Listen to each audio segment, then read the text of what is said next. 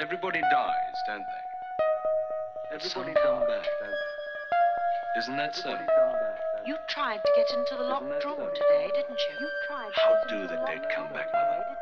What's the secret of the dead come back? The Haunted and the Haunters, or The House and the Brain, by Edward Bulwer-Lytton, Lord Lytton. A friend of mine, who is a man of letters and a philosopher, said to me one day, as if between jest and earnest, "Fancy, since we last met, I have discovered a haunted house in the midst of London." "Really haunted? And by what? Ghosts?" "Well, I can't answer that question. All I know is this. 6 weeks ago, my wife and I were in search of a furnished apartment. Passing a quiet street, we saw on the window of one of the houses a bill, "Apartments furnished." The situation suited us. We entered the house, liked the rooms, engaged them by the week, and left them the third day. No power on earth could have reconciled my wife to stay longer, and I don't wonder at it.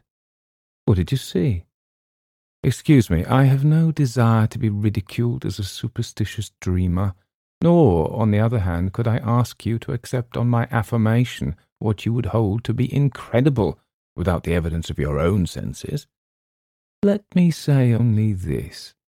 It was not so much what we saw or heard, in which you might fairly suppose that we were the dupes of our own excited fancy, or the victims of imposture in others, that drove us away, as it was an indefinable terror which seized both of us whenever we passed by the door of a certain unfurnished room, in which we neither saw nor heard anything. And the strangest marvel of all was that for once in my life I agreed with my wife, silly woman though she be, and allowed after the third night that it was impossible to stay a fourth in that house.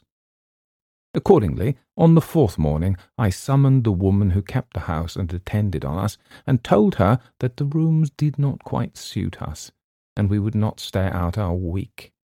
She said dryly, "I know why. You have stayed longer than any other lodger. Few ever stayed a second night, none before you a third. But I take it they have been very kind to you." Who?" I asked, affecting to smile. "Why, they who haunt the house, whoever they are. I don't mind them. I remember them many years ago when I lived in this house, not as a servant, but I know they will be the death of me some day. I don't care. I'm old and must die soon anyhow, and then I shall be with them, and in this house still." The woman spoke with so dreary a calmness that really it was a sort of awe that prevented my conversing with her further. I paid for my week, and too happy were my wife and I to get off so cheaply. "You excite my curiosity," said I. "Nothing I should like better than to sleep in a haunted house. Pray, give me the address of the one which you left so ignominiously." My friend gave me the address, and when we parted, I walked straight towards the house thus indicated. It is situated on the north side of Oxford Street, in a dull but respectable thoroughfare. I found the house shut up, no bill at the window, and no response to my knock. As I was turning away, a beer boy collecting pewter pots at the neighbouring area said to me, "Do you want anyone at that house, sir?" "Yes, I heard it was to be let." "Let? Why, the woman who kept it is dead. Has been dead these 3 weeks, and no one can be found to stay there, though Mr. J offered ever so much. He offered Mother, who charged for him, £1 a week just to open and shut the windows, and she would not." "Would not? And why?" "The house is haunted, and the old woman who kept it was found dead in her bed, with her eyes wide open.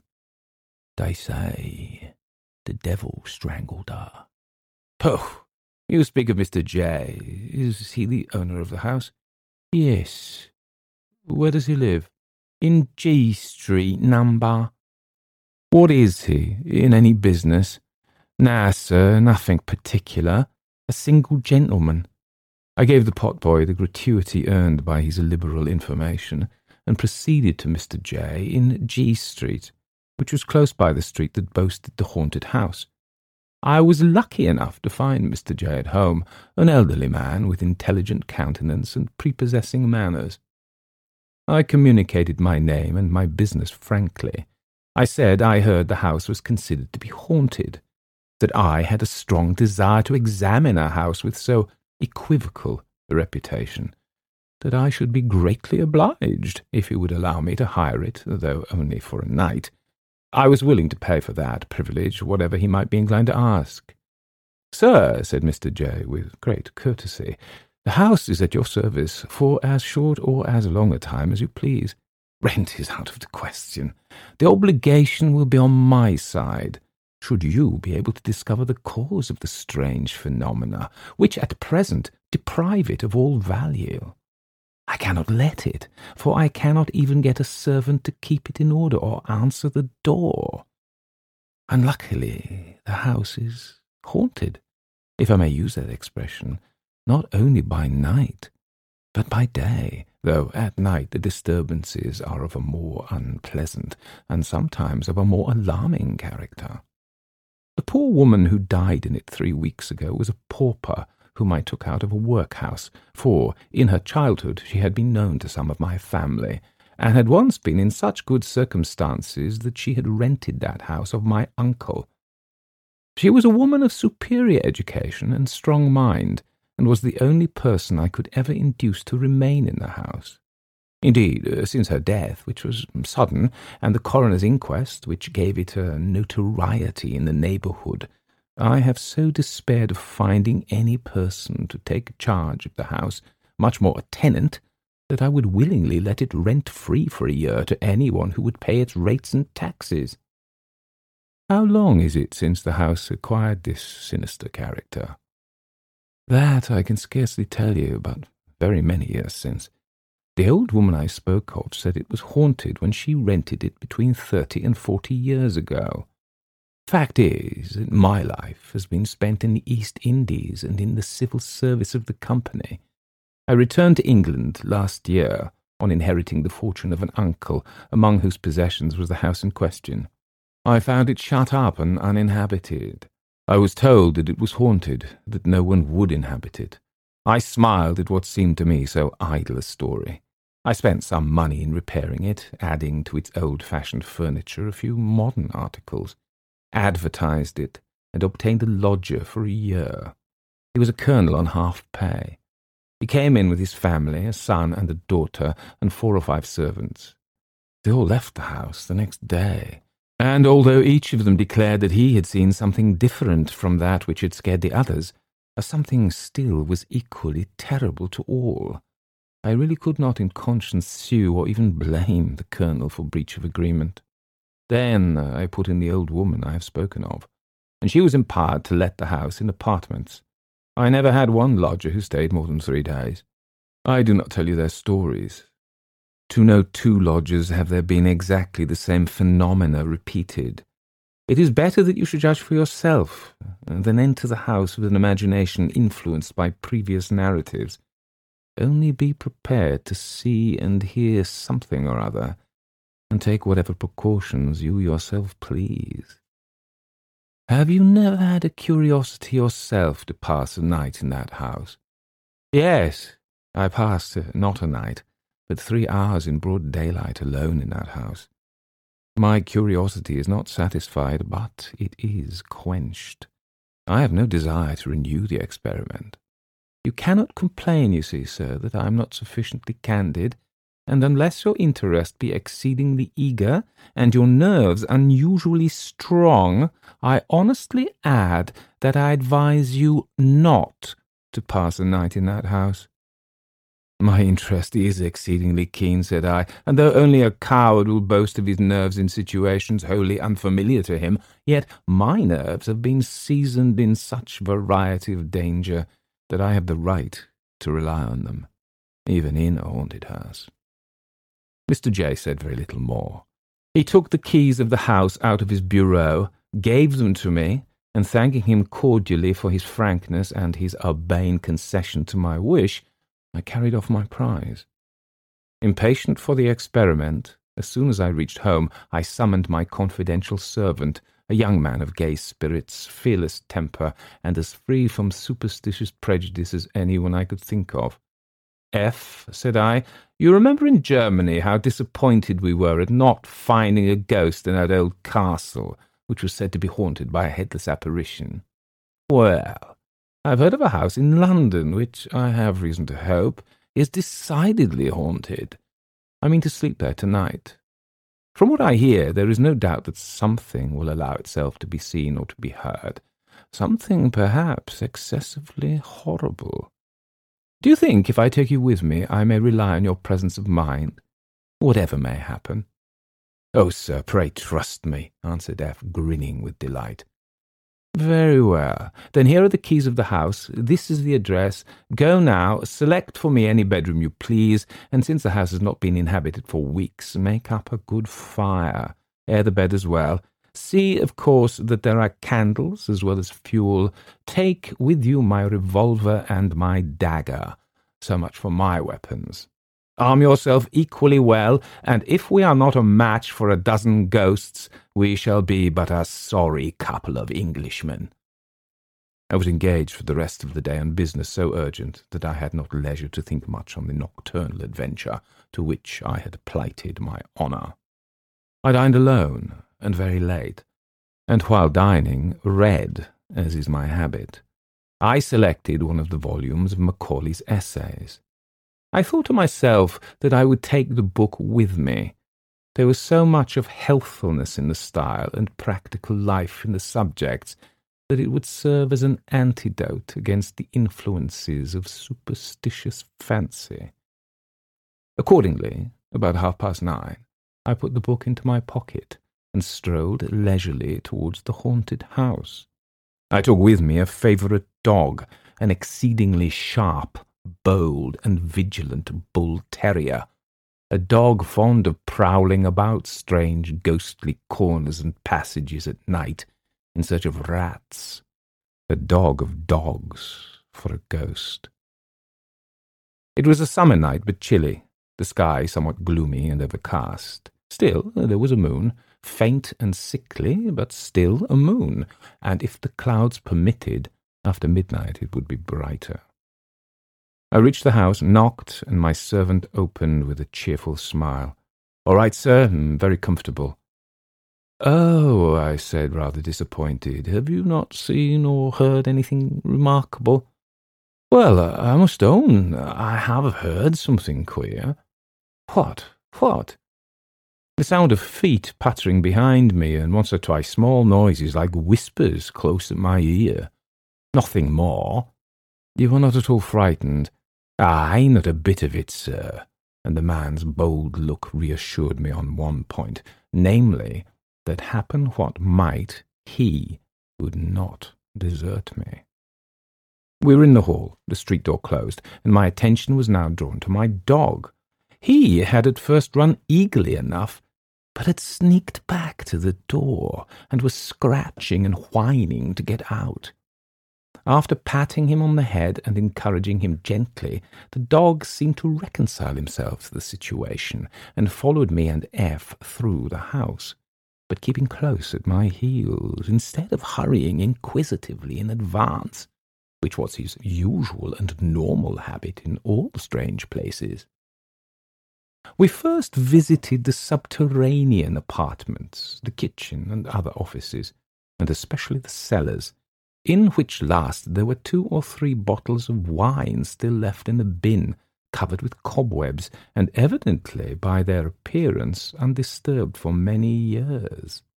It was clear that the ghosts were not wine-bibbers. For the rest, we discovered nothing of interest.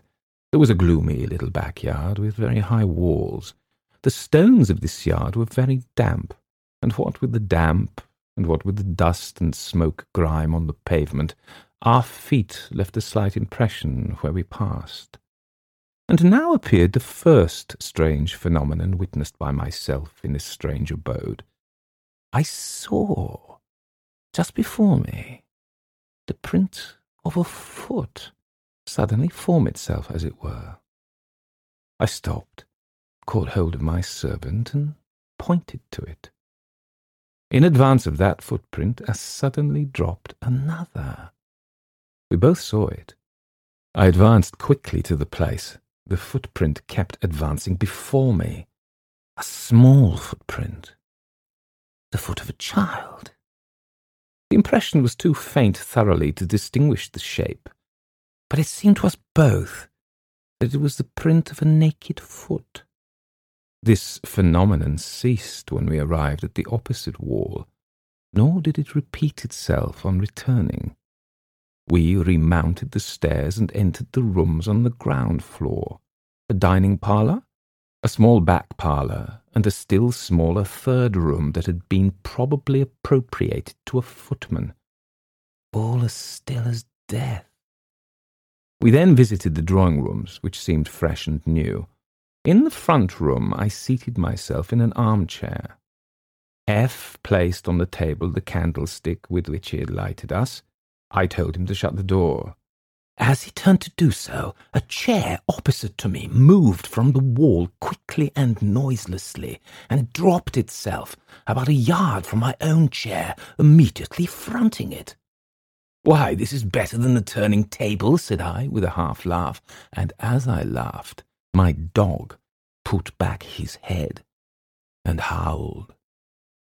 F, coming back, had not observed the movement of the chair. He employed himself now in stilling the dog. I continued to gaze on the chair, and fancied I saw in it a pale blue, misty outline of a human figure, but an outline so indistinct that I could only distrust my own vision. The dog now was quiet. "Put back that chair opposite to me," said I to F. "Put it back to the wall." F obeyed. "Is that you, sir?" said he, turning abruptly. "Aye. What?" "Why, something struck me. I felt it sharply on the shoulder, just here." "No," said I, "but we have jugglers present, and though we may not discover their tricks, we shall catch them before they frighten us." We did not stay long in the drawing rooms. In fact, they felt so damp and so chilly that I was glad to get to the fire upstairs.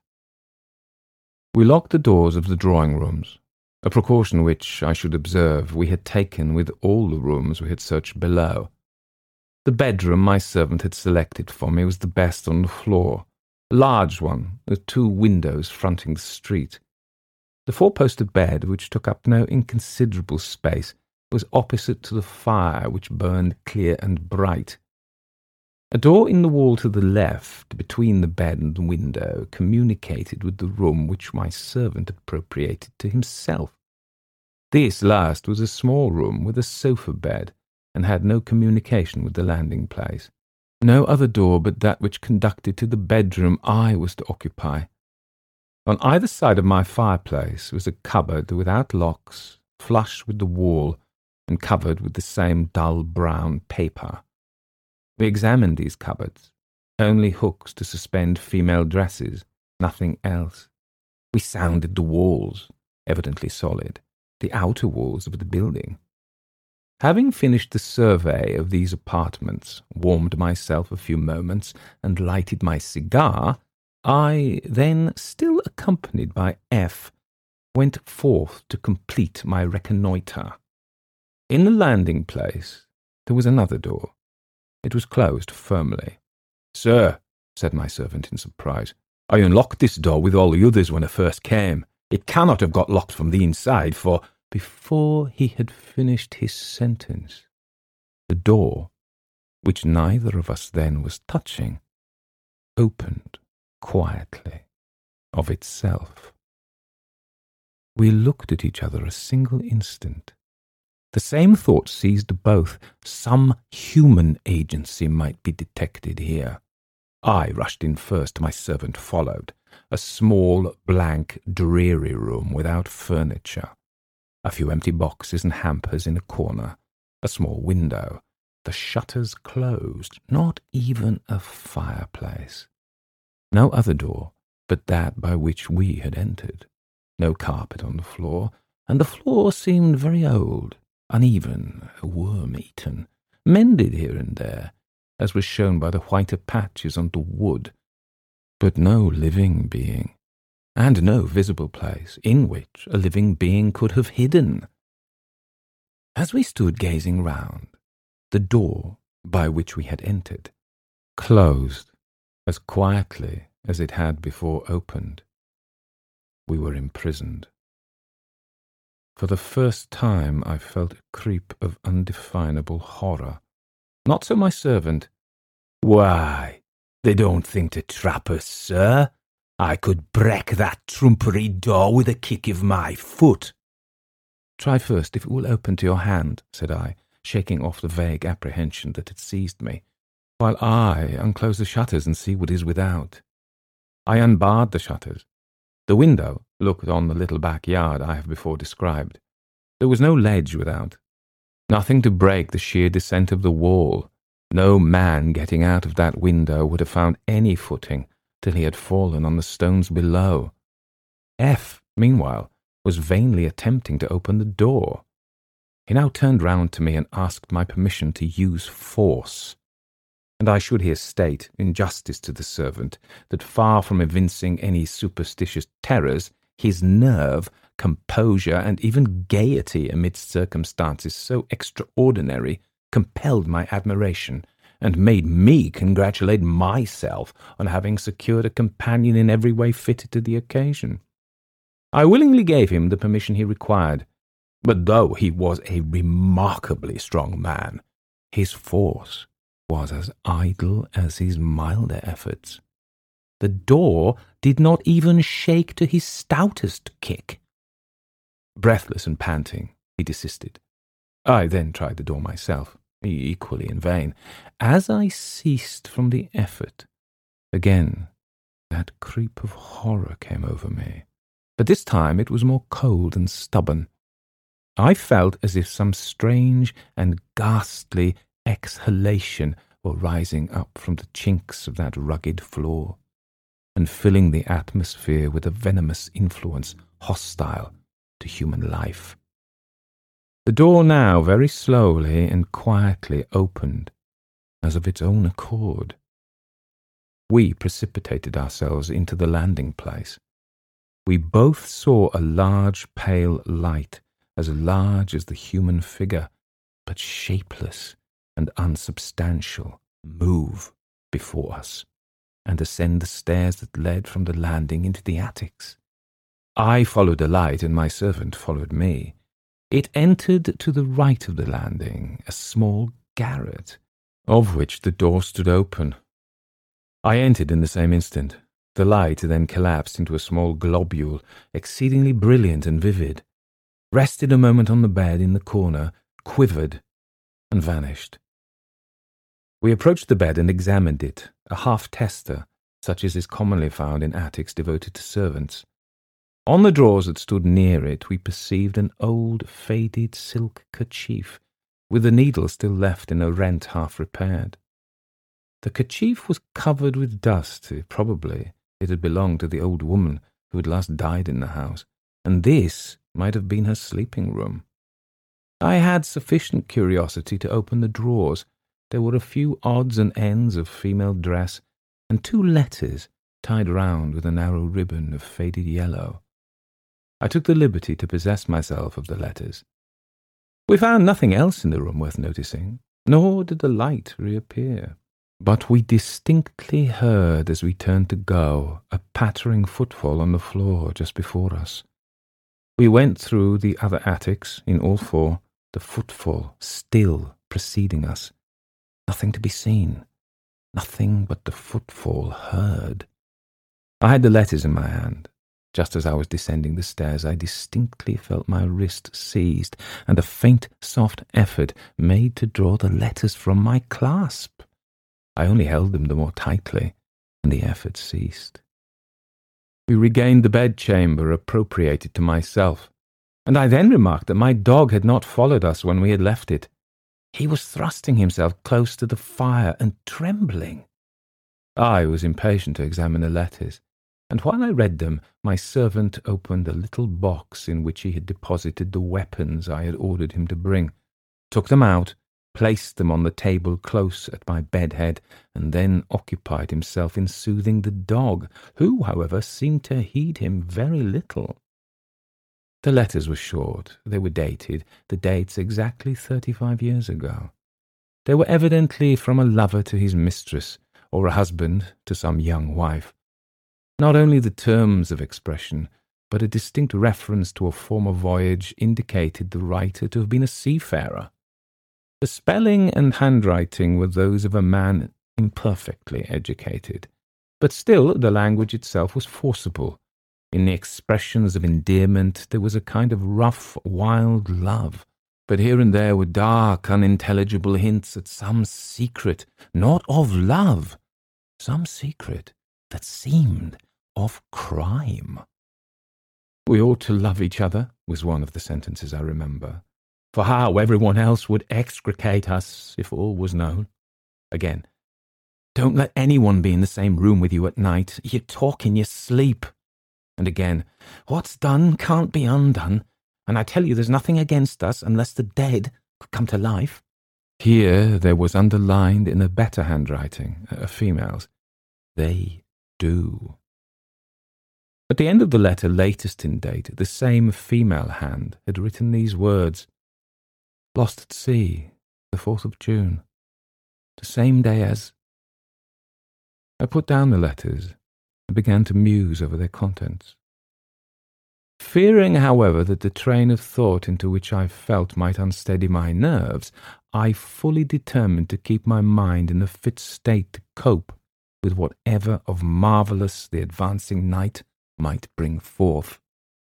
I roused myself, laid the letters on the table, stirred up the fire, which was still bright and cheering, and opened my volume of Macaulay. I read quietly enough till about 11:30. I then threw myself dressed upon the bed, and told my servant he might retire to his own room, but must keep himself awake. I bade him leave the door open between the two rooms. Thus alone, I kept 2 candles burning on the table by my bed-head. I placed my watch beside the weapons, and calmly resumed my Macaulay. Opposite to me the fire burned clear, and on the hearthrug, seemingly asleep, lay the dog. In about 20 minutes I felt an exceedingly cold air pass my cheek, like a sudden draught. I fancied the door to my right, communicating with the landing-place, must have got open, but no, it was closed, and then turned my glance to my left, and saw the flame of the candles violently swayed as by a wind. At the same moment, the watch beside my revolver softly slid from the table, softly, softly, no visible hand. It was gone. I sprang up, seizing the revolver with one hand, the dagger with the other. I was not willing that my weapon should share the fate of the watch. Thus armed, I looked round the floor. No sign of the watch.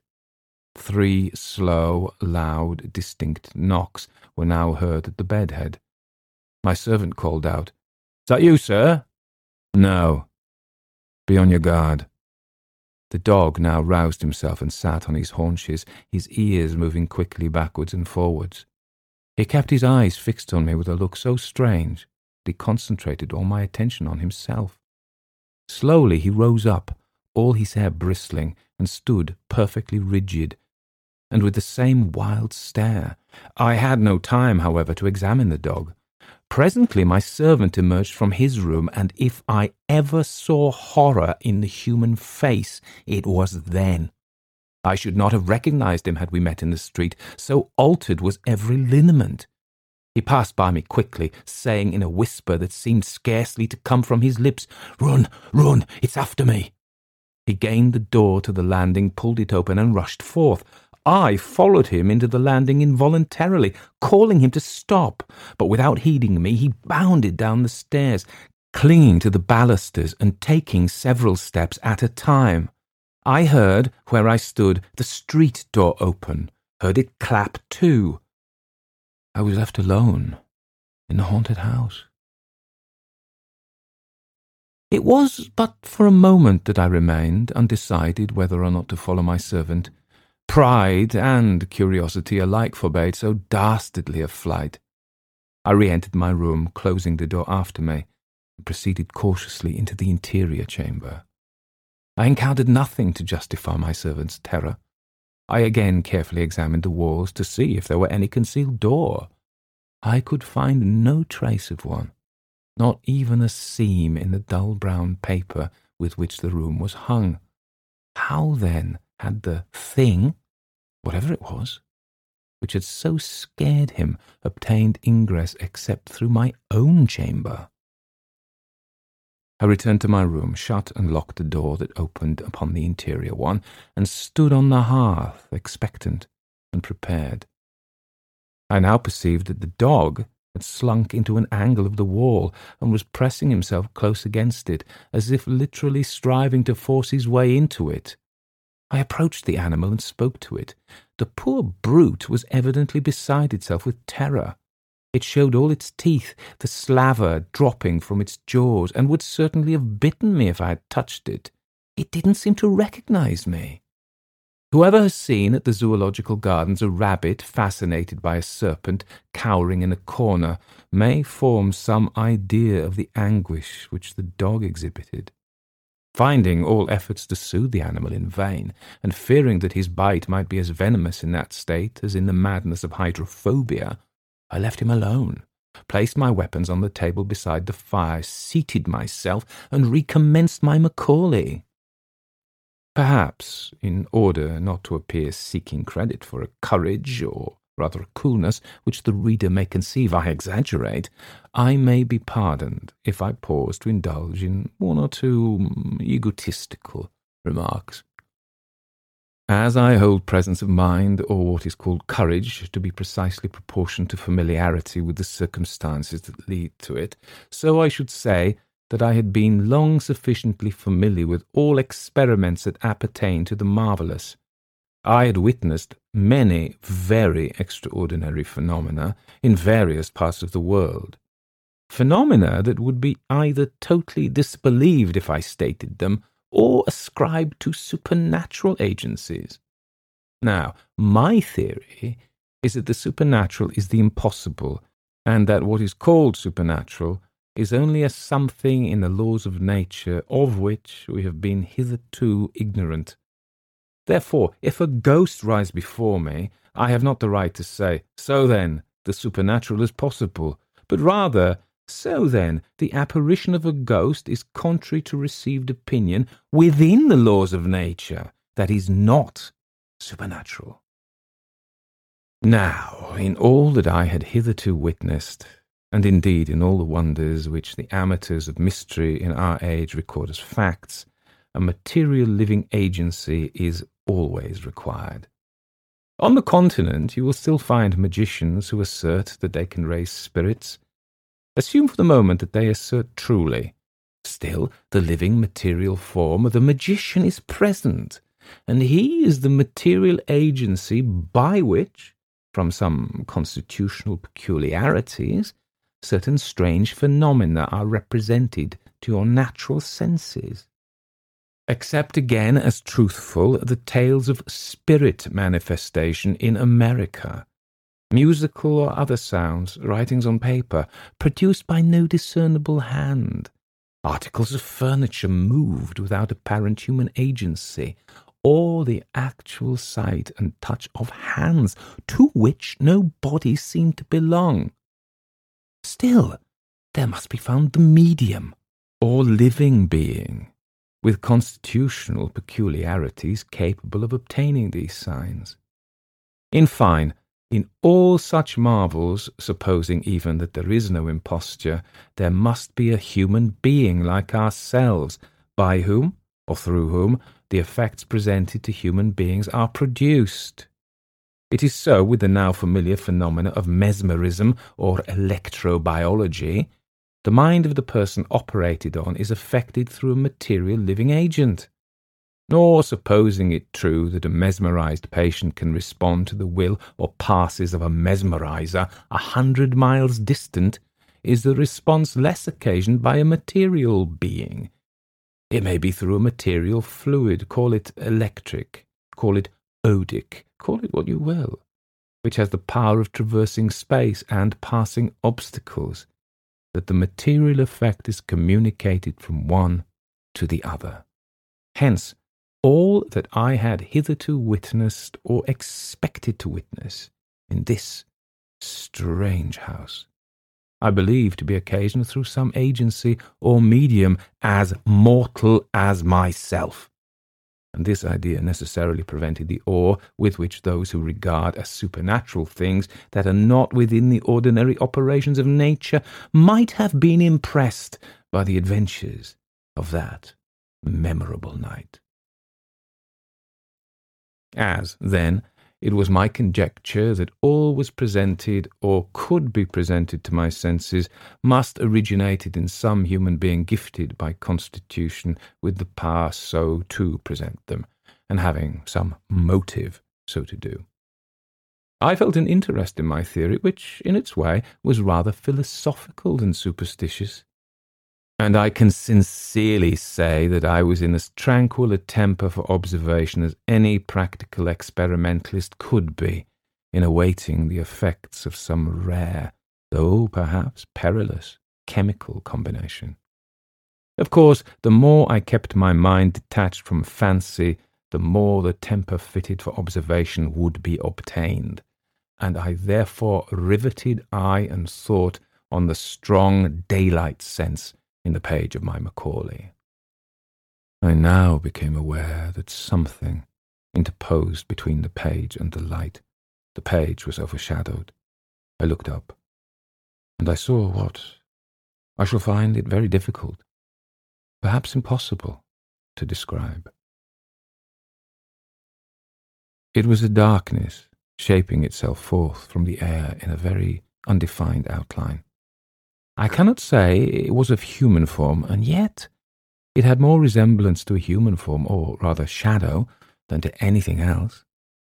As it stood wholly apart and distinct from the air and the light around it, its dimensions seemed gigantic, the summit nearly touching the ceiling. While I gazed, a feeling of intense cold seized me. An iceberg before me could not more have chilled me, nor could the cold of an iceberg have been more purely physical. I feel convinced that it was not the cold caused by fear. As I continued to gaze, I thought, but this I cannot say with precision, that I distinguished two eyes looking down on me from the height. One moment I fancied that I distinguished them clearly. The next, they seemed gone, but still two rays of a pale blue light frequently shot through the darkness, as from the height on which I half believed, half doubted that I had encountered the eyes. I strove to speak. My voice utterly failed me. I could only think to myself, is this fear? It is not fear. I strove to rise, in vain. I felt as if weighed down by an irresistible force.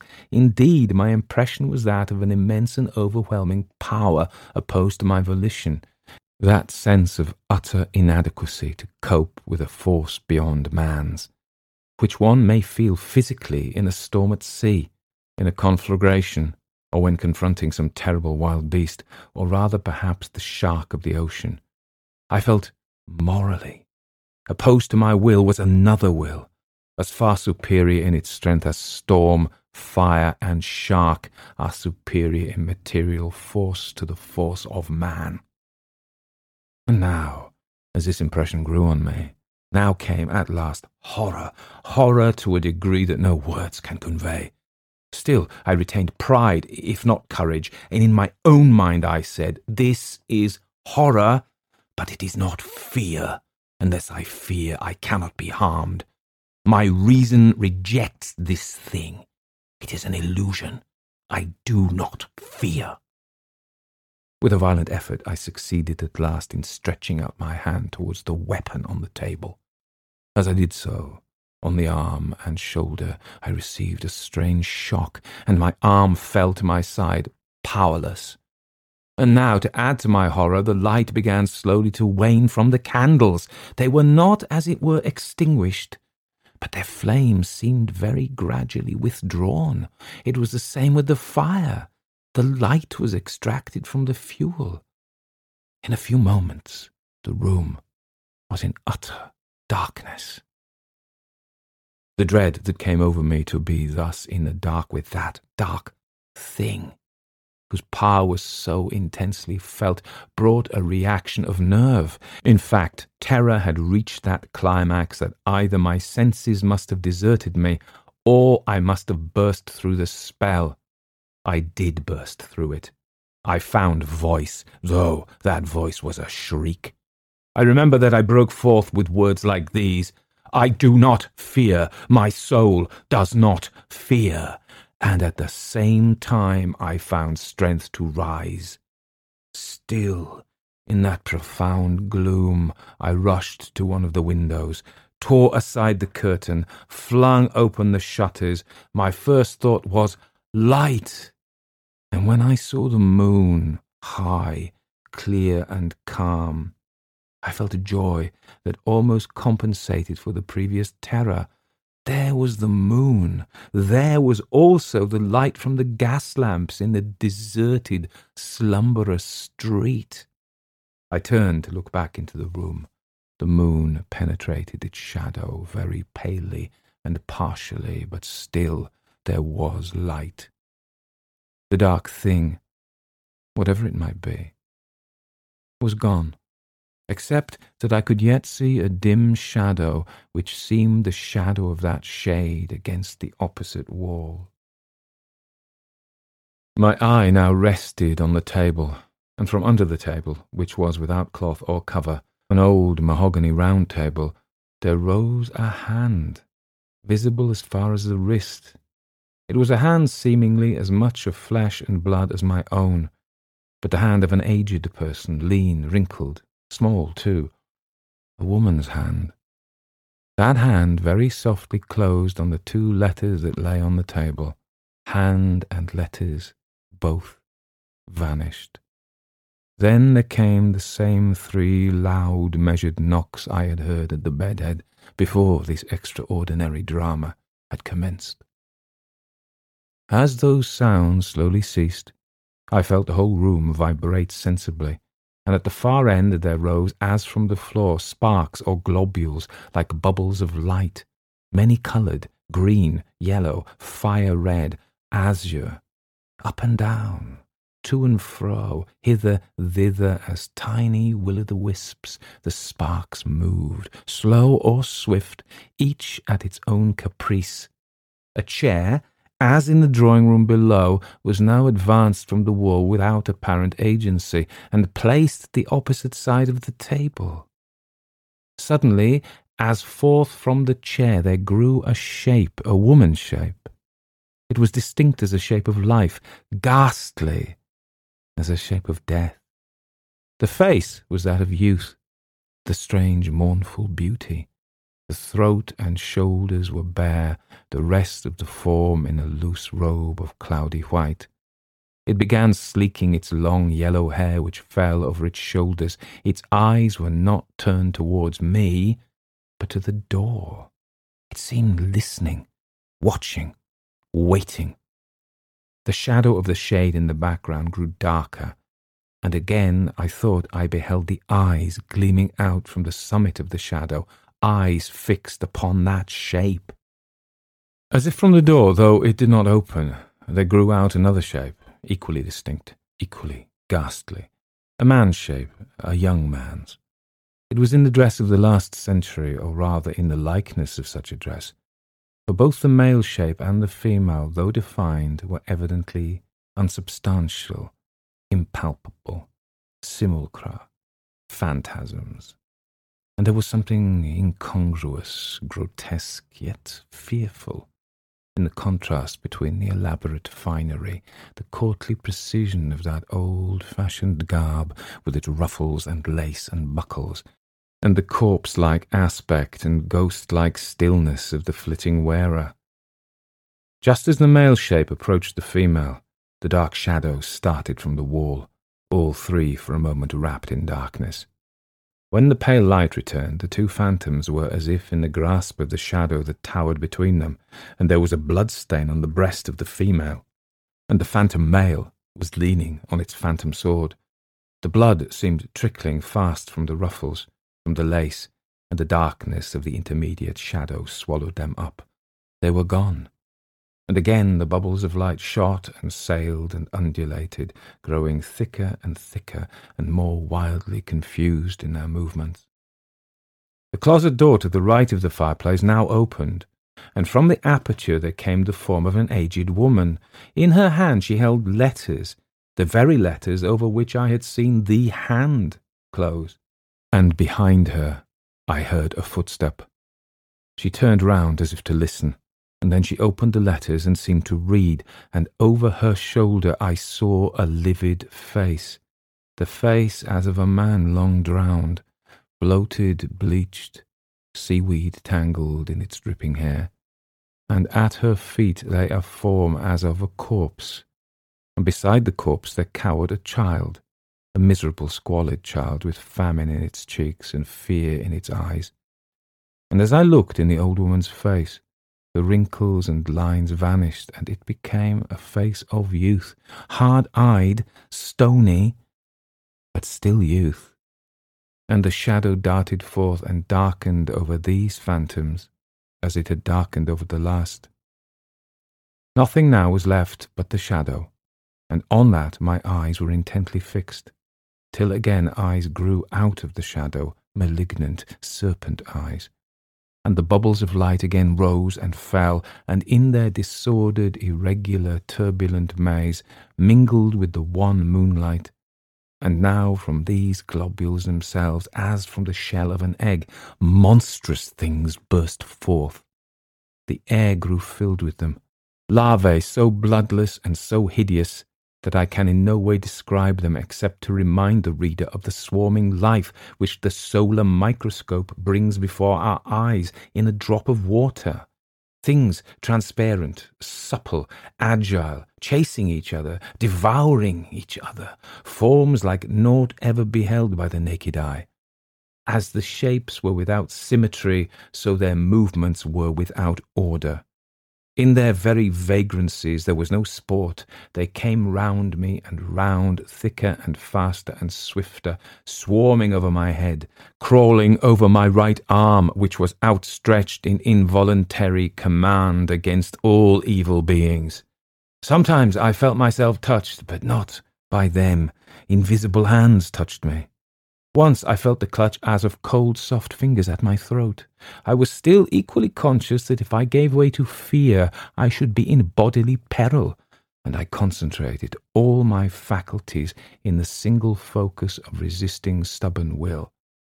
And I turned my sight from the shadow, above all, from those strange serpent eyes that had now become distinctly visible. For there, though in naught else around me, I was aware there was a will, and a will of intense, creative, working evil, which might crush down my own. The pale atmosphere in the room began now to redden, as if in the air of some near conflagration. The larvae grew lurid as things that live in fire. Again the room vibrated. Again we heard the 3 measured knocks, and again all things were swallowed up in the darkness of the dark shadow, as if out of that darkness all had come, into that darkness all returned. As the gloom receded, the shadow was wholly gone. Slowly, as it had been withdrawn, the flame grew again into the candles on the table, again into the fuel in the grate. The whole room came once more calmly, healthfully into sight. The 2 doors were still closed, the door communicating with the servants' room still locked. In the corner of the wall into which he had so convulsively niched himself lay the dog. I called to him. No movement. I approached. The animal was dead. His eyes protruded, his tongue out of his mouth, the froth gathered round his jaws. I took him in my arms. I brought him to the fire. I felt acute grief for the loss of my poor favourite, acute self-reproach. I accused myself of his death. I imagined he had died of fright. But what was my surprise on finding that his neck was actually broken? Had this been done in the dark? Must it not have been a hand human as mine? Must there not have been a human agency all the while in that room? Good cause to suspect it. I cannot tell. I cannot do more than state the fact fairly. The reader may draw his own inference. Another surprising circumstance.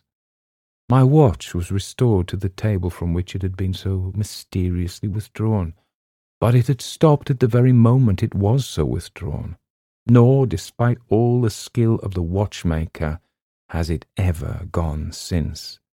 That is, it will go in a strange erratic way for a few hours, and then come to a dead stop. It is worthless. Nothing more chanced for the rest of the night, nor indeed had I long to wait before the dawn broke, nor till it was broad daylight did I quit the haunted house. Before I did so, I revisited the little blind room in which my servant and myself had been for a time imprisoned. I had a strong impression, for which I could not account, that from that room had originated the mechanism of the phenomena, if I may use the term, which had been experienced in my chamber.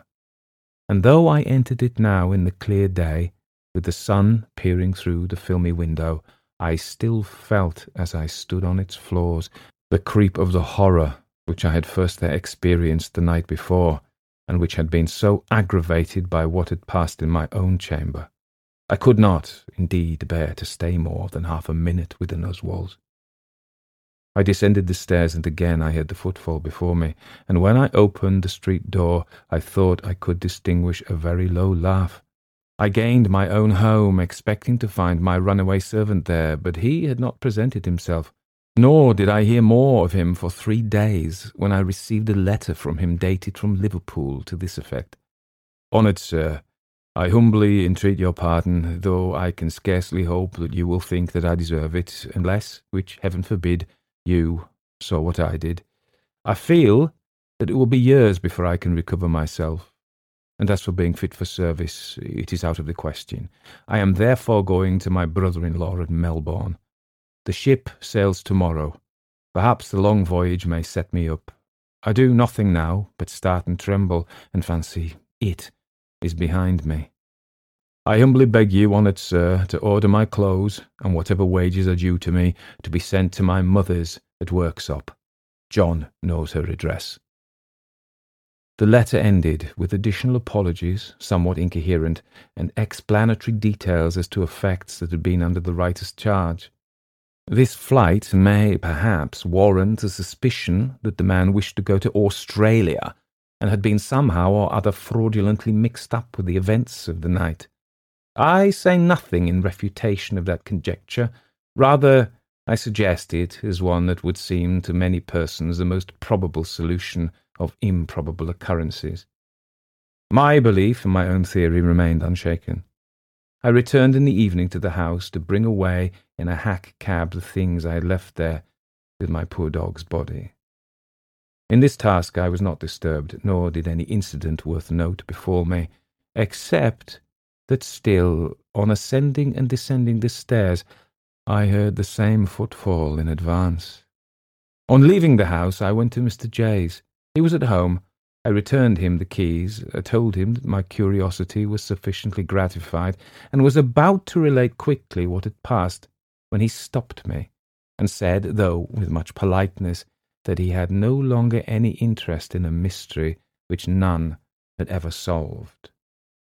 I determined at last to tell him of the 2 letters I had read, as well as of the extraordinary manner in which they had disappeared, and I then inquired if he thought they had been addressed to the woman who had died in the house, and if there were anything in her early history which could possibly confirm the dark suspicions to which the letters gave rise. Mr. J. seemed startled, and after musing a few moments answered, I am but little acquainted with the woman's earlier history, except, as I before told you, that her family were known to mine. But you revive some vague reminiscences to her prejudice. I will make inquiries and inform you of their result. Still, even if we could admit the popular superstition that the person who had been either the perpetrator or the victim of dark crimes in life could revisit, as a restless spirit, the scene in which those crimes had been committed, I should observe that the house was infested by strange sights and sounds before the old woman died. You smile. What would you say? I would say this, that I am convinced if we could get to the bottom of these mysteries, we should find a living human agency. What? You believe it's all an imposture? For what object? Not an imposture in the ordinary sense of the word. If suddenly I were to sink into a deep sleep from which you could not awaken me, but in that sleep could answer questions with an accuracy which I could not pretend to when awake, tell you what money you had in your pocket, nay, describe your very thoughts, it is not necessarily an imposture any more than it is necessarily supernatural. I should be, unconsciously to myself, under a mesmeric influence, conveyed to me from a distance by a human being who had acquired power over me by previous rapport. But if a mesmerizer could so affect another living being, can you suppose that a mesmerizer could also affect inanimate objects, move chairs, open and shut doors, or impress our senses with the belief in such effects? We, never having been en rapport with the person acting on us, no, what is commonly called mesmerism could not do this, but there may be a power akin to mesmerism, but superior to it, the power that in the old days was called magic. That such a power may extend to all inanimate objects of matter, I do not say. But if so, it would not be against nature, it would be only a rare power in nature, which might be given to constitutions with certain peculiarities, and cultivated by practice to an extraordinary degree. That such a power might extend over the dead, that is, over certain thoughts and memories that the dead may still retain, and compel, not that which ought properly to be called the soul, and which is far beyond human reach, but rather a phantom of what has been most earth-stained on earth, to make itself apparent to our senses, is a very ancient, though obsolete theory, upon which I will hazard no opinion. But I do not conceive the power could be supernatural. Let me illustrate what I mean from an experiment which Paracelsus describes as not difficult, and which the author of the Curiosities of Literature cites as credible. A flower perishes. You burn it. Whatever were the elements of that flower while it lived are gone, dispersed, you know not whither. You can never discover nor recollect them. But you can, by chemistry, out of the burned dust of that flower, raise a spectrum of the flower, just as it seemed in life. It may be the same with the human being. The soul has as much escaped you as the essence or elements of the flower. Still you may make a spectrum of it. And this phantom, though in the popular superstition it is held to be the soul of the departed, must not be confounded with the true soul. It is but the eidolon of the dead form. Hence, like the best attested theories of ghosts or spirits, the thing that most strikes us is the absence of what we hold to be the soul, that is, of superior emancipated intelligence. These apparitions come for little or no object. They seldom speak when they do come. If they speak, they utter no ideas above those of an ordinary person on earth. American spirit seers have published volumes of communications, in prose and verse, which they assert to be given in the names of the most illustrious dead, Shakespeare, Bacon, heaven knows whom. Those communications taking the best, are certainly not a whit of higher order than would be communications from living persons of fair talent and education. They are wondrously inferior to what Bacon, Shakespeare, and Plato said and wrote when on earth. Nor, what is more noticeable, do they ever contain an idea that was not on the earth before. Wonderful, therefore, as such phenomena may be, granting them to be truthful, I see much that philosophy may question. Nothing that it is incumbent on philosophy to deny, namely, nothing supernatural. They are but ideas conveyed somehow or other, we have not yet discovered the means, from one mortal brain to another.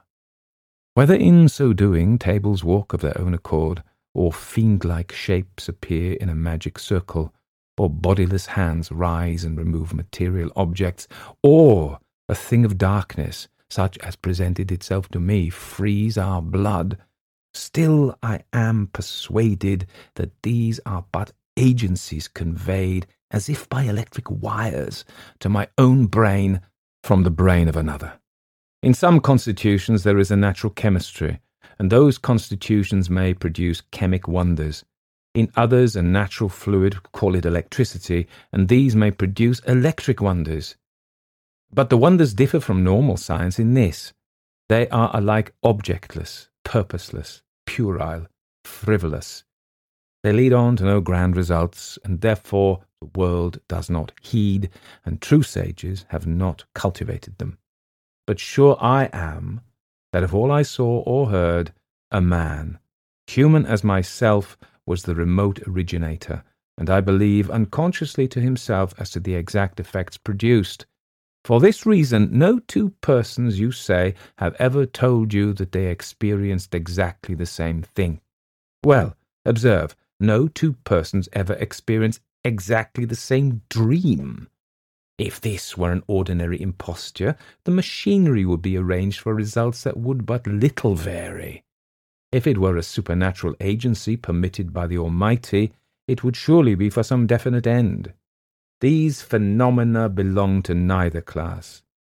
My persuasion is that they originate in some brain now far distant, that brain had no distinct volition in anything that occurred, that what does occur reflects but its devious, motley, ever-shifting, half-formed thoughts. In short, that it has been but the dreams of such a brain put into action and invested with a semi-substance. That this brain is of immense power, that it can set matter into movement, that it is malignant and destructive, I believe. Some material force must have killed my dog. The same force might, for aught I know, have sufficed to kill myself, had I been as subjugated by terror as the dog, had my intellect or my spirit given me no countervailing resistance in my will. He killed your dog? That is fearful. Indeed, it is strange that no animal can be induced to stay in that house. Not even a cat. Bats and mice are never found in it. The instincts of the brute creation detect influences deadly to their existence. Man's reason has a sense less subtle because it has a resisting power more supreme. But enough. Do you comprehend my theory? Yes, though imperfectly. And I accept that any crotchet, pardon the word, however odd, rather than embrace at once the notion of ghosts and hobgoblins we imbibed in our nurseries. Still, to my unfortunate house, the evil is the same. What on earth can I do with the house? I will tell you what I would do. I am convinced from my own internal feelings the small unfurnished room at right angles to the door of the bedroom which I occupied forms a starting point or receptacle for the influences which haunt the house, and I strongly advise you to have the walls opened, the floor removed, nay, the whole room pulled down. I observe that it is detached from the body of the house, built over the small backyard, and could be removed without injury to the rest of the building. And you think if I did that, you would cut off the telegraph wires? Try it. I am so persuaded that I am right that I will pay half the expense if you will allow me to direct the operations.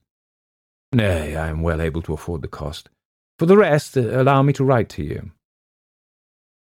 About 10 days after, I received a letter from Mr. J, telling me that he had visited the house since I had seen him, that he had found the 2 letters I had described replaced in the drawer from which I had taken them, that he had read them with misgivings like my own, that he had instituted a cautious inquiry about the woman to whom I rightly conjectured they had been written.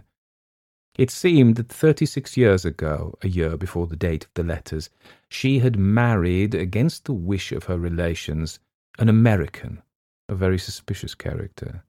In fact, he was generally believed to have been a pirate. She herself was the daughter of very respectable tradespeople, and had served in the capacity of a nursery governess before her marriage. She had a brother, a widower, who was considered wealthy, and who had one child of about 6 years old. A month after the marriage, the body of this brother was found in the Thames, near London Bridge. There seemed some marks of violence about his throat, but they were not deemed sufficient to warrant the inquest in any other verdict than of found drowned. The American and his wife took charge of the little boy, the deceased brother having by his will left his sister the guardian of his only child, and in event of the child's death the sister inherited. The child died about 6 months afterwards. It was supposed to have been neglected and ill-treated. The neighbours deposed to have heard it shriek at night. The surgeon who had examined it after death said that it was emaciated as if from want of nourishment, and the body was covered with livid bruises.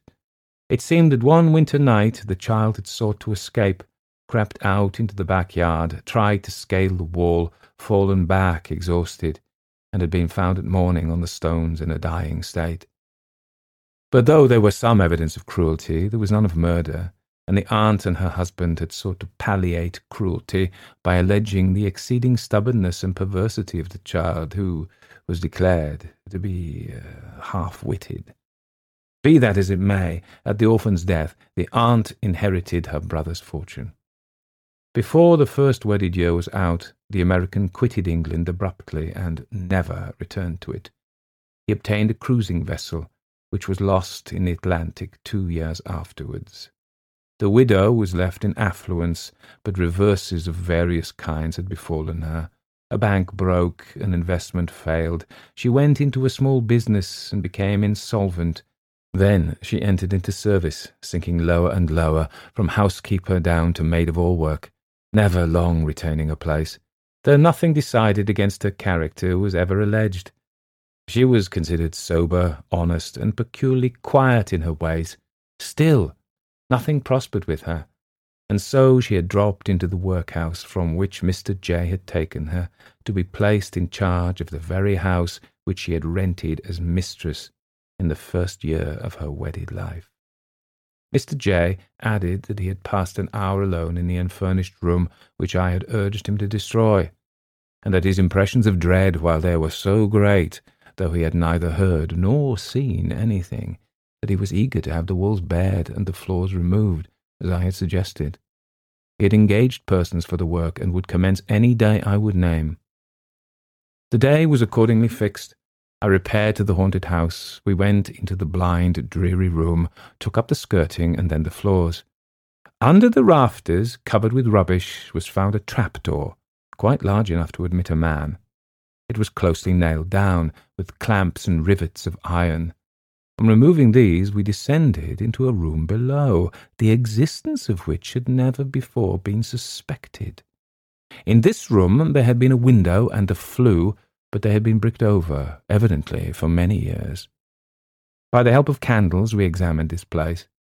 It still retained some mouldering furniture, 3 oaks, an oak settle, a table, all of the fashion of about 80 years ago. There was a chest of drawers against the wall, in which we found, half-rotted away, old-fashioned articles of a man's dress, such as might have been worn 80 or 100 years ago by a gentleman of some rank. Costly steel buckles and buttons like those yet worn in court dresses, a handsome court sword, in a waistcoat which had once been rich with gold lace, but which was now blackened and foul with damp. We found 5 guineas, a few silver coins, and an ivory ticket, probably for some place of entertainment long since passed away. But our main discovery was in a kind of iron safe fixed to the wall, the lock of which it cost us much trouble to get picked. In this safe were 3 shelves and 2 small drawers. Ranged on the shelves were several small bottles of crystal hermetically stopped. They contained colourless, volatile essences, of the nature of which I shall only say that they were not poisons. Phosphor and ammonia entered into some of them. There were also some very curious glass tubes and a small pointed rod of iron with a large lump of rock crystal and another of amber, also a lodestone of great power. In one of the drawers we found a miniature portrait set in gold and retaining the freshness of its colours most remarkably, considering the length of time it had probably been there. The portrait was that of a man who might be somewhat advanced in middle life, perhaps 47 or 48. It was a remarkable face, a most impressive face. If you could fancy some mighty serpent transformed into man, preserving in the human lineaments the old serpent type, the width and flatness of frontal, the tapering elegance of contour disguising the strength of the deadly jaw, the long, large, terrible eye, glittering and green as the emerald, and withal a certain ruthless calm, as if from the consciousness of an immense power. Mechanically, I turned round the miniature to examine the back of it, and on the back was engraved a pentacle. In the middle of the pentacle was a ladder, and the third step of the ladder was formed by the date 1765. Examining still more minutely, I detected a spring. On being pressed, opened the back of the miniature as a lid. Withinside the lid were engraved, "Mariana, to thee, be faithful in life and in death too." Here follows a name that I will not mention, but it was not unfamiliar to me. I had heard it spoken by old men in my childhood as a name borne by a dazzling charlatan who had made a great sensation in London for a year or so, and had fled the country on the charge of double murder within his own house, that of his mistress and his rival. I said nothing of this to Mr. J., to whom reluctantly I resigned the miniature. We had found no difficulty in opening the first door within the iron safe. We found great difficulty in opening the second. It was not locked, but it resisted all efforts till we inserted in the chinks the edge of a chisel. When we had thus drawn it forth, we found a very singular apparatus in the nicest order. Upon a small thin book, or rather tablet, was placed a saucer of crystal. This saucer was filled with a clear liquid. On that liquid floated a kind of compass, with a needle shifting rapidly round. But instead of the usual points of a compass were 7 strange characters, not very unlike those used by astrologers to denote the planets. A peculiar but not strong nor displeasing odour came from this drawer, which was lined with a wood that we afterwards discovered to be hazel. Whatever the cause of this odour, it produced a material effect on the nerves. We all felt it, even the 2 workmen who were in the room. A creeping, tingling sensation from the tips of the fingers to the roots of the hair. Impatient to examine the tablet, I removed the saucer. As I did so, the needle of the compass went round and round with exceeding swiftness, and I felt a shock that ran through my whole frame, so that I dropped the saucer on the floor. The liquid was spilled, the saucer was broken, the compass rolled to the end of the room, and at that instant the wall shook to and fro, as if a giant had swayed and rocked them. The 2 workmen were so frightened that they ran up the ladder by which we had descended from the trapdoor. But seeing that nothing more happened, they were easily induced to return. Meanwhile, I had opened the tablet. It was bound in plain red leather, with a silver clasp. It contained but 1 sheet of thick vellum, and on that sheet were inscribed, within a double pentacle, words in old monkish Latin, which are literally to be translated thus: "On all that it can reach within these walls, sentient or inanimate, living or dead, as moves the needle, so work my will. Accursed be the house, and restless be the dwellers therein." We found no more. Mr. J. burned the tablet and its anathema.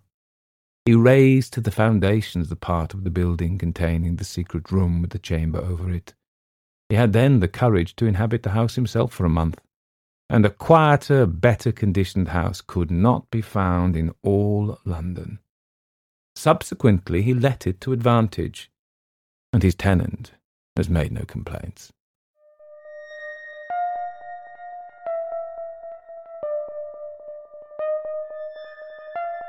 Everybody dies, don't they? Everybody come back, don't they? Isn't that so?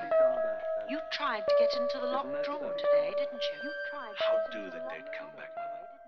What's the secret? That was The House and the Brain, or The Haunters and the Haunted, I think, by Edward Bulwer-Lytton, giving his proper name. Edward George Earl Lytton, Bulwer-Lytton, 1st Baron Lytton, Born 25th May 1803, died 18th January 1873, not 18. He was Foreign Secretary, I think, at one point. So he was a politician as well as a writer. He served as a Whig. We don't have those a Whig, we should say, with WH. We don't have those anymore. And then he changed to be a Conservative. He was Secretary of State for the Colonies. He declined the crown of Greece in 1862 after King Otto abdicated. Extraordinary that somebody might offer you the crown of a country. Do you want to be king? Nah, I don't fancy it, mate. No. Anyway, he was also a well regarded, popular writer. This sold and paid him well, and and I didn't know this, and I've got this from the wiki, was the author of such familiar phrases. He came up with them: the great unwashed, pursuit of the almighty dollar, the pen is mightier than the sword, the dweller on the threshold, and that phrase that starts so many novels of this kind, it was a dark and stormy night. He came up with that. Isn't that amazing? His father was a general. His son was governor of India. So they were an illustrious family. He was born to General William Earl Bulwer of Haydenhall and Wooddalling in Norfolk, and Edward Barbara Lytton, daughter of Richard Warburton Lytton of Nebworth House, Hertfordshire. Big place, that. Of course, there's concerts there, isn't there? The Who were at there as well, aren't they? So his father died and he moved to London when he was 4. He went to Trinity College, Cambridge, and won the Chancellor's Gold Medal for English verse. So isn't it, it's all very, very thing. He separated acrimoniously from his wife. He was very close to his mother, and she died in 1843, and he was very, very upset. I must admit, I've got some, I'm reading that from Wiki, but I've got some notes. So I'm going to go from those now. Edward George Earl Lytton, Bulwer-Lytton, 1st Baron Lytton, 1803-1873, was a British writer, playwright and politician. He was born in London, England, and educated at Cambridge University. He started his writing career in the 1820s. So he's 17 in 1820, publishing works under the pseudonym Edward Bulwer. He wrote extensively in a variety of genres, including historical novels, poems, and plays. Some of his most famous works include The Last Days of Pompeii, 1834, Richelieu, 1839, Lady of Lyons, and Eugene Aram. Bulwer-Lytton was also active in politics, serving as a member of Parliament and holding several government posts. He was governor of Bengal in India. He was made a baronet in 1841 and elevated to the peerage as Baron Lytton in 1866. He was known during his life for his flamboyant personality and his love of luxury. He was also an early advocate for women's rights and a pioneer in the development of science fiction. Despite his success, his literary reputation has suffered in recent years due to criticism of his melodramatic and florid writing style, which is a delight to read, even if it is. He's a multifaceted character, isn't he? So he's a well-known figure in Victorian literary and social circles, and was known to have a strong interest in the occult, magic, and the Hermetic Order of the Golden Dawn. The Hermetic Order of the Golden Dawn was a secret society founded in England in the late 19th century and was dedicated to the study of the occult and esoteric science. Bulwer-Lytton was a member of this order, and he was said to have been highly influenced by its teachings and beliefs. So clearly we see in this he's got a strong, as they did, interest in the reality of magic, which he sees as a kind of science, by laws which are not supernatural, but which are not kind of included and well understood so far. But that the mind can create physical effects. It's that's the whole premise of this story, isn't it? That these things happen. But I was going to say something about the story afterwards, but it's happened now. So, basically what we find out is that there is a magical spell, a working, being created in the house by this magician in the 18th century. And it amplifies the effects of the sadnesses and the misfortunes of those in the house. So the later misfortune of the old lady and the American pirate who murders her uncle and her uncle's child in order to get the inheritance. And of course, the other facet there is bad deeds go punished, so the fact is that there's a moral story there, which is a sub-story. It's, if she has a bad time, the American pirate guy dies, and she herself has a misfortune after misfortune and does not enjoy the fruits of her evil. So that's one thing.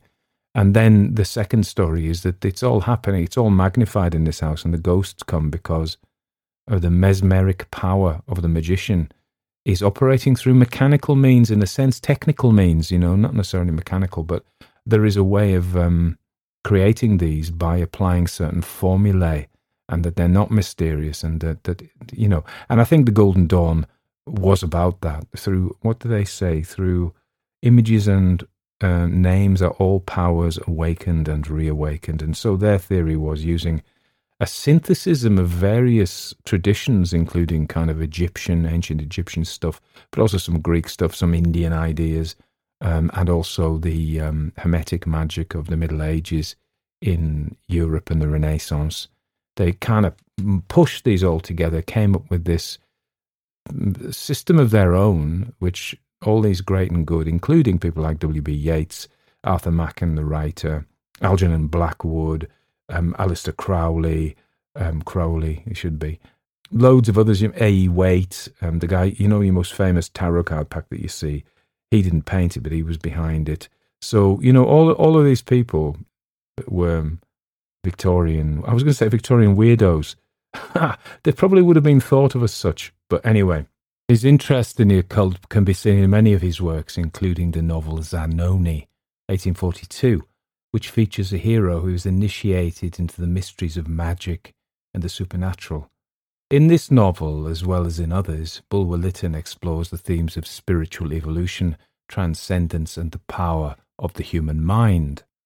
Although criticised for his florid and melodramatic writing style, well, funnily enough, what I thought is that when I was reading it, it was easy to read, in the sense of sometimes, I've talked about this, people like Faulkner and Henry James and a lot of Bulwer-Lytton's contemporaries or later, in the same century, 19th century, I suppose, write these stories. The sentences are so convoluted that you lose track. Now, there was one or two like that. So, you start off with your thought, and then you have a thought upon the thought, and then you digress a little bit, and then you come back to your main thought, and that's hard to voice because you kind of you lose the intonation. You have the emotional intonation going with the beginning, and he saw you're going with that, and then, which reminded him of a dicky bird from a trough, and then you're like, and moved him well. What? So you've got to kind of zip back to it. He doesn't do that much, so he's easy to read now completely. He does something that's quite modern.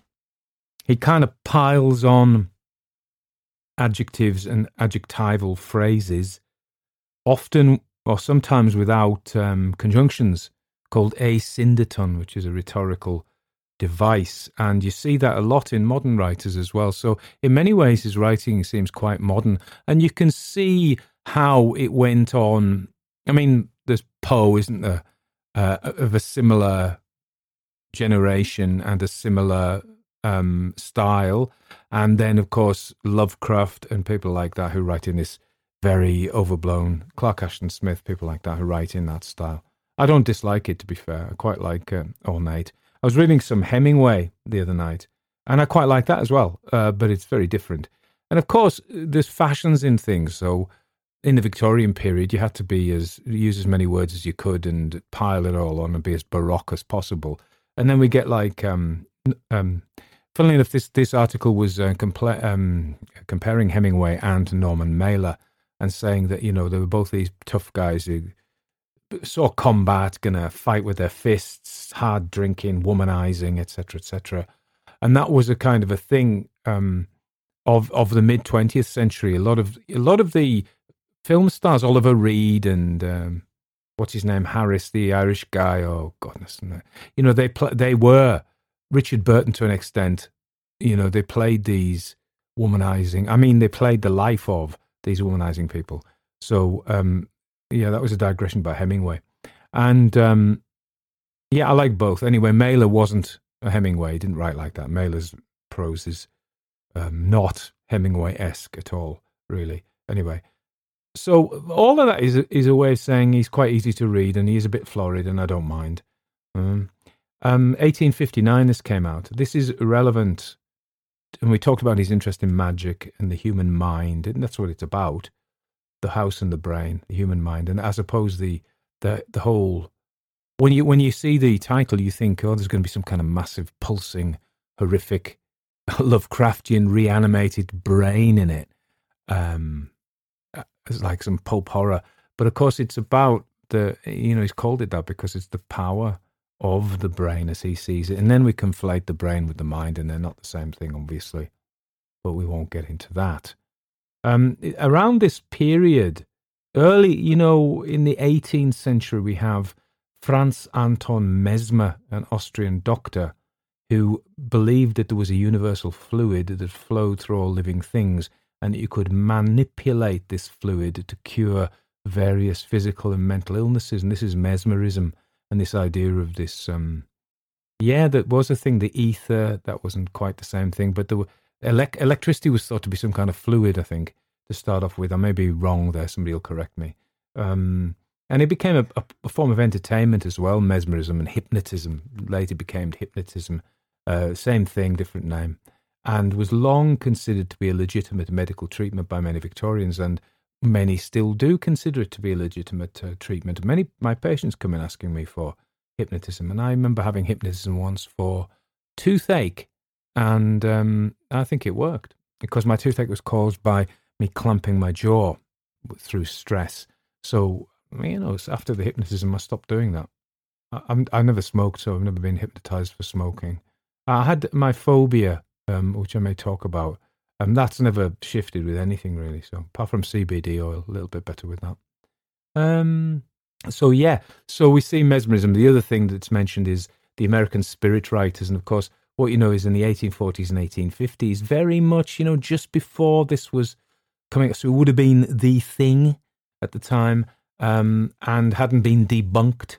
So very much started in the States, but became popular across the world, particularly after the Second World War. And people like Conan Doyle and people like that were very interested in it. But we are a generation before that, in the 59.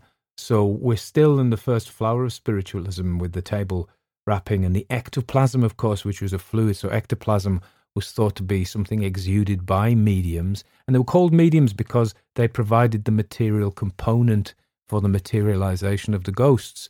And this was thought to be this fluid, which may have been electrical, in people's minds, called ectoplasm. And it was widely faked. It was then debunked and found to be a lot of nonsense, really. Ectoplasm, nobody bothers with it now. But there's all these horrible photographs of people with this, of women particularly, because mediums tend to be women, but not just. I'm not making any comment there. And with this horrible ectoplasm coming out of their mouths. And this was thought to be the material basis, because it was thought that the spirits needed a material basis. Now, this itself is not a new idea. Blood in magic, the material basis for the manifestation of spirits. So basically, if you're going to summon a spirit, as I believe, you would use potentially blood as the material basis, but in spiritualism it was ectoplasm. So it's all very interesting, isn't it? What I thought of the story was, the boring bit was where he's going on with his philosophy, and I think you find that in a story. If somebody has an axe to grind and they want to dump a philosophical outlook into the story, it kind of ruins the narrative, because, the two things that drive a story are character. We're interested in the fate of the character, we identify with the character, and we worry about what will happen to them as if it was us or somebody we cared about. And narrative, which is what's going to happen next. It's always raising questions. What's this? What's this? What's this? And it engages our curiosity. And so, he did that pretty well, apart from where he dumps his philosophy in. The other thing I would say is, this is an upper-class man. He came up with the phrase, the great unwashed. And it's interesting that his servant is a stalwart chap, but the belief is probably still the same of the elite, that ordinary folk aren't actually as good. No matter what their good qualities are, they're not as good. And there was the famous fight, wasn't there, at Eton, whereby there was a fight between the local boys of Eton, the working class boys and the public school boys. Of course, most of our prime ministers in the UK come from that particular school, and it's an elite school. And there was a fight, and of course the posh lads won. If you think about, I mean, yeah, okay, so they were probably better fed, etc., etc. But if you think about the history of the aristocracy, they were the warrior class originally. I'm not sticking up for them. I'm not saying, oh, they're wonderful, I worship them, get down on your knees. But what I'm saying is they were, you think, going back to the Normans, their job was to fight. So in Indo-European society, and I don't know much about others, but that covers a lot of the world, from India and Iran to Portugal and Ireland and Scandinavia, not Finland. But there was a tripartite thing. There were the people, weren't there? There were the priests, the learned people, the doctors, and the professional classes.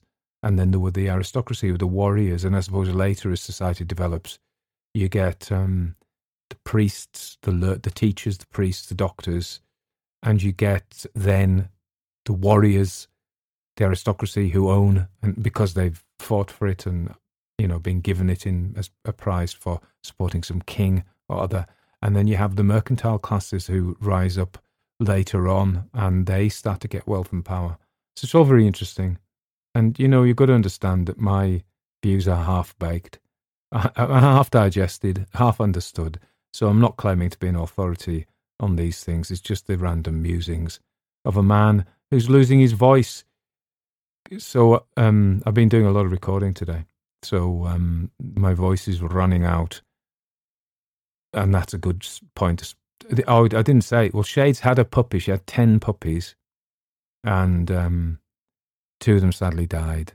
So we buried them out the back by a tree where I put the bird feeders. So it was really sad because they were perfectly formed little things with the little feet and the little ears and everything. Just they had it, and it looked like there was nothing wrong with them. I think she had 10 puppies. She's not a big dog, so I suspect they were smothered. But it's very sad. I was very upset. And then other news, my kind of step-grandson, because I'm not married to Sheila, but I was babysitting for him, and I was making him laugh and singing to him, and I really enjoyed that. So that was good. And then my other plan is I'm planning on doing some walking this year, so I'm going to walk the Ridgeway in June, which is this ancient pathway across the south of England, full of prehistoric stuff, just up my street. I'm hoping to go on a barge again, I like going on the boats. And I was reading a book called The Rings of Saturn by W.G. Siebold. He was a professor of German literature. He was a German guy. And he walked through Suffolk, and he used that as a vehicle for his musings. And I thought I could do that. And I thought what I'd do is I'd walk the Cumbrian coast from Carlisle down the coast to Millom, which is a fair way.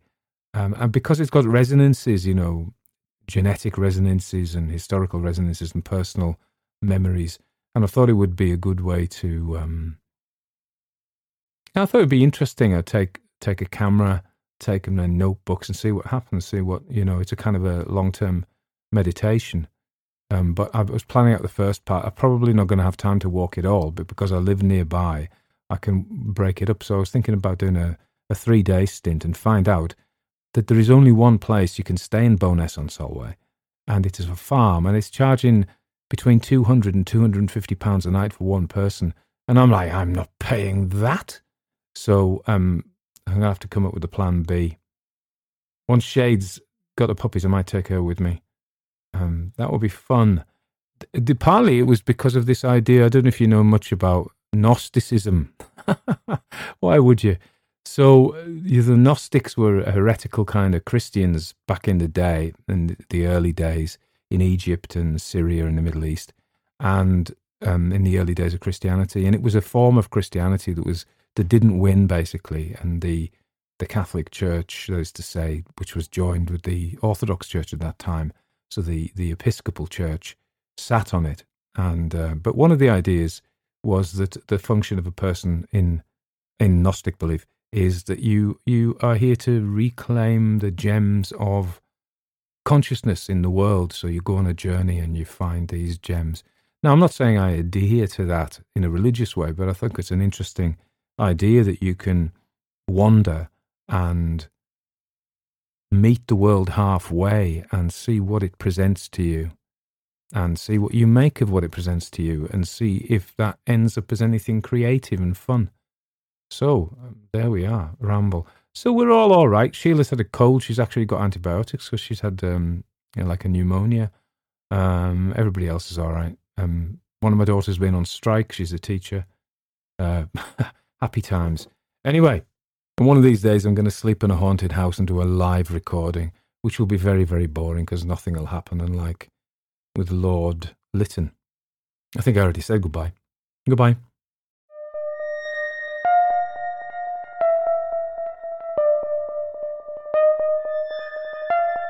Everybody dies, don't they? Everybody come back, don't they?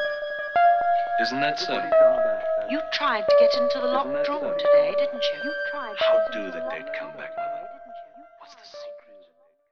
I invite you to consider becoming a Patreon of the podcast. Patreons perform a really useful task for me in that they give me the wherewithal, the finance through their contributions to enable me to devote time to producing stories for you. So it's actually really helpful if you want to hear more stories. And there is a big, on Patreon, there is a big backlog of stories, a big library of stories that you can access by becoming a patron. You can download them as well, which is more difficult on podcasts and on YouTube. But if you want to become a patron, you get the double whammy of supporting my work, which enables me to do more work. Imagine that. You pay me to do more, and I do more work for you and produce more stories for you, which is, and you know, I appreciate it. So you get my love and gratitude. And also you get access to a big backlog of stories and members-only stories. Every month I do at least one members-only story. So it's kind of a really good thing to do. And I would just like to invite you to consider becoming a Patreon. It's hard to say links, but this is www.patreon.com/Barcud, Barcud. That's me. See you there.